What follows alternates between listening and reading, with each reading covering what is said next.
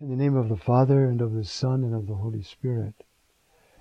Heavenly King, Paraclete, Spirit of Truth, you who are everywhere present and fill all things, treasury of all that is good, Master of life, come, dwell within us, cleanse us from all stain, and save our souls, O Good One. Mary, cause of our joy, pray for us. Hello, I'm Father Francis Martin, and I'm inviting you to join me as we go through St. John's Gospel. My hope is to go from one end to the other, which will take some time, so that we can enter into the beauty and the power of the Word of God as it has been entrusted to St. John. So I'm going to start now. We've already done the first chapter. So we're starting with chapter 2. Now we're going to do verses 1 to 12, which is the Cana incident. And we'll divide that into two sections. So the first one is what we're going to do now. Before I start, and there will be times in the beginning of this when we're going to stop and look at a notion or an idea that will help us through the whole gospel. Today, what I want to talk about is the notion of mystery. Like, let us proclaim the mystery of faith. Now, see, the mystery is the hidden interior dimension of an event in salvation history. That is, its relation to the whole plan of the Incarnation and the relation to the Word incarnate.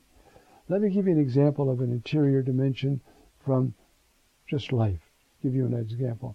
Suppose you and I are at a party, and I say to you, did you see that? Smith came in, walked across the room, and shook hands with Jones. And Jones took his hand, Smith's hand, and both of his own, and shook his hand, and they smiled at each other.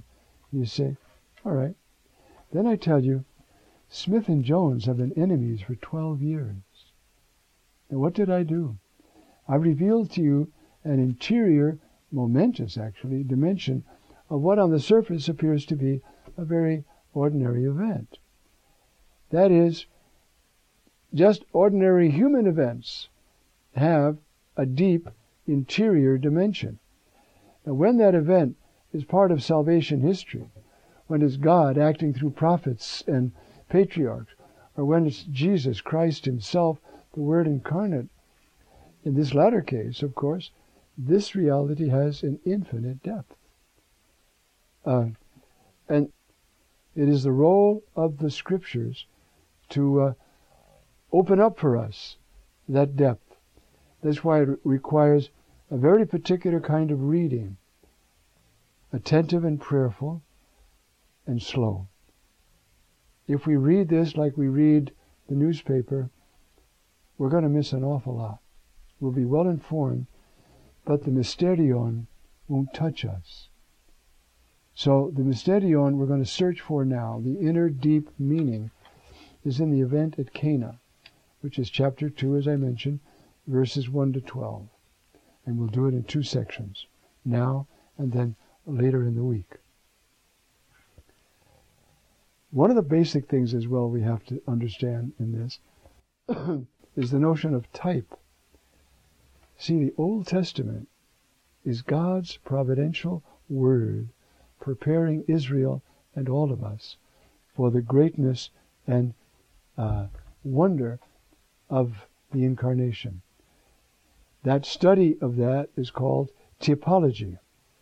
And if you look in the Catholic Catechism, starting at number 128, you'll see this whole discussion of the unity of the two Testaments. St. Augustine, with his usual flair for language, has it. You see, novus in vetera latet, vetus in novo patet. So you've got this, that the Old Testament, the New Testament, it lies hidden in the Old, and the Old Testament becomes obvious, apparent in the New. Let me give you a little example. When David is weeping over Absalom, Absalom has rebelled against him, gotten an army, and is marching on Jerusalem to take Jerusalem and probably kill his father. And David escapes by going over the hills with his army, Joab. And he said, now there's going to be a fight. There's going to be a war here. But I'm telling you all now, don't touch my son, Absalom. Don't touch him. He's my son. Well, as you probably remember the story, when Joab finally found Absalom in a defenseless position, hanging by his long hair from a tree, he stabbed him with javelins until he died. The news then was brought back by the messenger, your army has won. David said, what about my son? Would all David's enemies be like your son? Semitic way of saying he's dead. David went away weeping. Absalom, Absalom, beni, mi yitenli. Absalom, Absalom, my son, who would grant to me that I could die instead of you? This is a father weeping over his son, but the son is rebellious and evil. And yet, this is David forgiving him, weeping over him. That's Jesus. Do you see that? That's Jesus weeping over us, hoping we'll get it one day, understanding how much he loves us, how much he has our lives in his heart. In the meanwhile, he weeps over us because we're such jerks. That's the mysterion there. You see what I mean? There's a deep inner dimension to that. David was an anticipated realization of the mystery of Christ. In his own way, he did on another level what the Lord Christ has done for the whole human race. Weep over us and want to forgive us. Now, that's a mystery. And that's how the Old and New Testament are connected. I'll give you one example before we move on. In the first letter to the Corinthians, in chapter 10, Paul is saying, now, I don't want you to be unaware, brothers and sisters, that our ancestors, that is the Jewish people. This is Corinth. There's maybe one Jew in 100 or 200, maybe none in that Corinthian community. And yet he says, our ancestors. You see? We're all under the cloud and all passed through the sea. All were baptized into Moses. That is, they were joined to him through passing through the sea and in the cloud. And all ate the same spiritual food and so forth. Nevertheless, God was not pleased with most of them. And they were struck down in the wilderness. Now he says, these things happened as examples for us. You see? So that we might not desire evil as they did. And he goes on, and then, this is a striking line, we must not put Christ to the test as some of them did, as they were destroyed by the serpents. Who was present there? The Logos, not incarnate yet, but he's present to his people. And so you see, what binds the Old and New Testament together is Jesus Christ, the incarnate Word. That's why he says, we must not put Christ to the test. That's so strong that there are variants in the manuscript, we must not put God to the test. But no, you figure out. If the text said Christ, you can understand how they'd be shocked and say God. But if the text said God, who would put in Christ? Paul. And so, Christ is there with his people. Not incarnate yet, but there. Now, a lot of this typology, as I'm calling it, is by allusion. This is one more theme I want to touch on, and then we'll be ready to... But you'll see it, the whole of the New Testament, in fact, the whole of the Old Testament, links together by allusion. I'm going to give you an example of allusion. It might be easier than a big, long literary definition. Suppose we're at a pro-life rally, and I'm asked to give a speech. So I get up, and I say, fellow citizens, over 200 years ago, our forefathers brought forth on this continent a new nation, conceived in liberty, and dedicated to the proposition that all men are created equal. Now we are again in a struggle to decide whether that nation or any other nation so conceived and so dedicated can long endure. What am I doing? I'm saying this. That's everyone will recognize the Gettysburg Address, I presume. Why am I wording my speech in terms of Lincoln? Because we are again in a situation of civil strife over human rights. And so I haven't said that, but everybody knows what I've just done, right? Friends, this is bordering on a civil war. Thank God it's not with arms, but it is a war over human rights. Do you think that illusion is clear? Do you see what illusions are? How they create something without saying it, okay? All right. So now we're going to begin to look at the text in the Gospel of John, okay?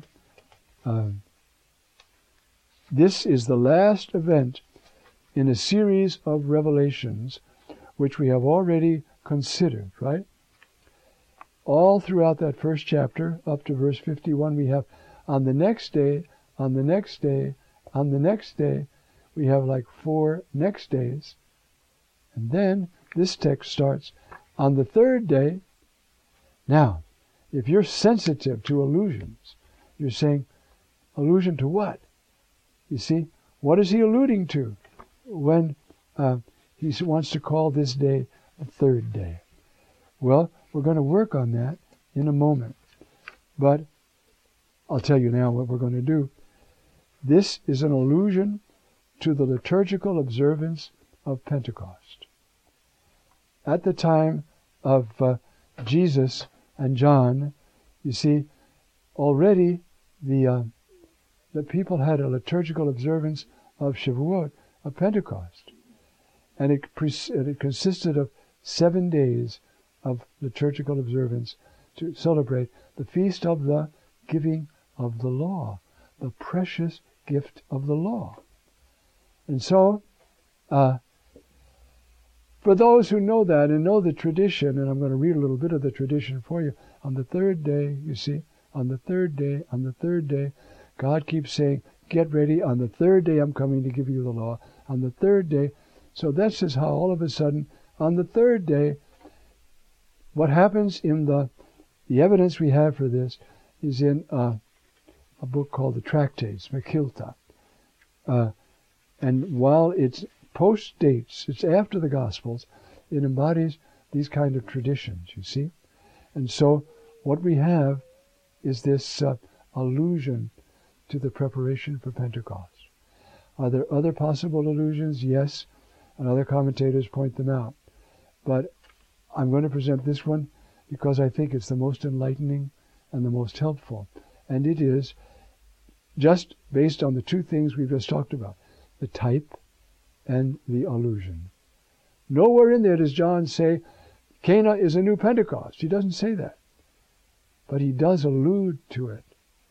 And at the end he says, Jesus revealed his glory, which is at the end of the Exodus story of the giving of the law. So what's going on there? As Augustine already said beautifully, what's going on there is that Jesus is announcing the new law. All right, we'll stop now and be ready for the next session.